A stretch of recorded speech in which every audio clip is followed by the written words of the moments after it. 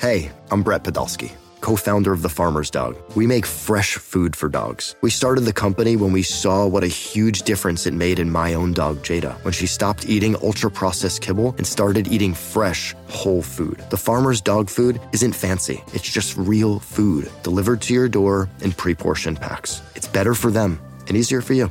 Get 50% off your first box at thefarmersdog.com/podcast. That's thefarmersdog.com/podcast.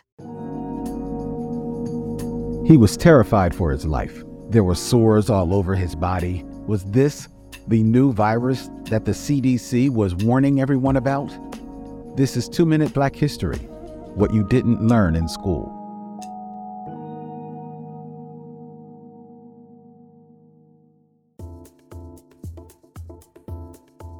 Danny Scarborough had everything going for him.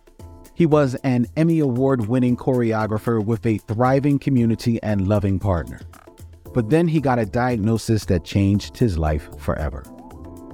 In 1984, Scarborough tested positive for AIDS. He was terrified. What would his community think of him? But then he remembered his grandfather. His grandfather taught him knowledge is the best defense against racism and hatred. Taking a huge risk, Scarborough was one of the first Black celebrities to openly admit to having AIDS.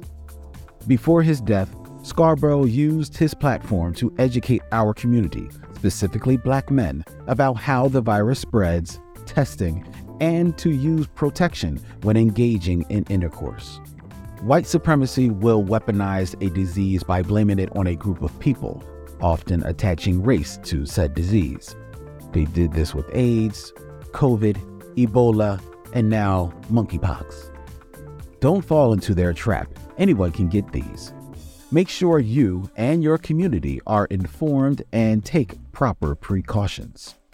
When he learned of his condition, Scarborough could have given in to fear and stayed silent, but he courageously spoke up, and in doing so, saved many lives. As we collectively navigate multiple pandemics, we're responsible for keeping ourselves and our community safe. Mask up, share resources, and support one another where we can. In order to move towards the future, you've got to look to the past.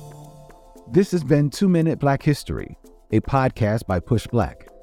Show your support by sharing this episode on your social media and join us in amplifying stories we all deserve to know.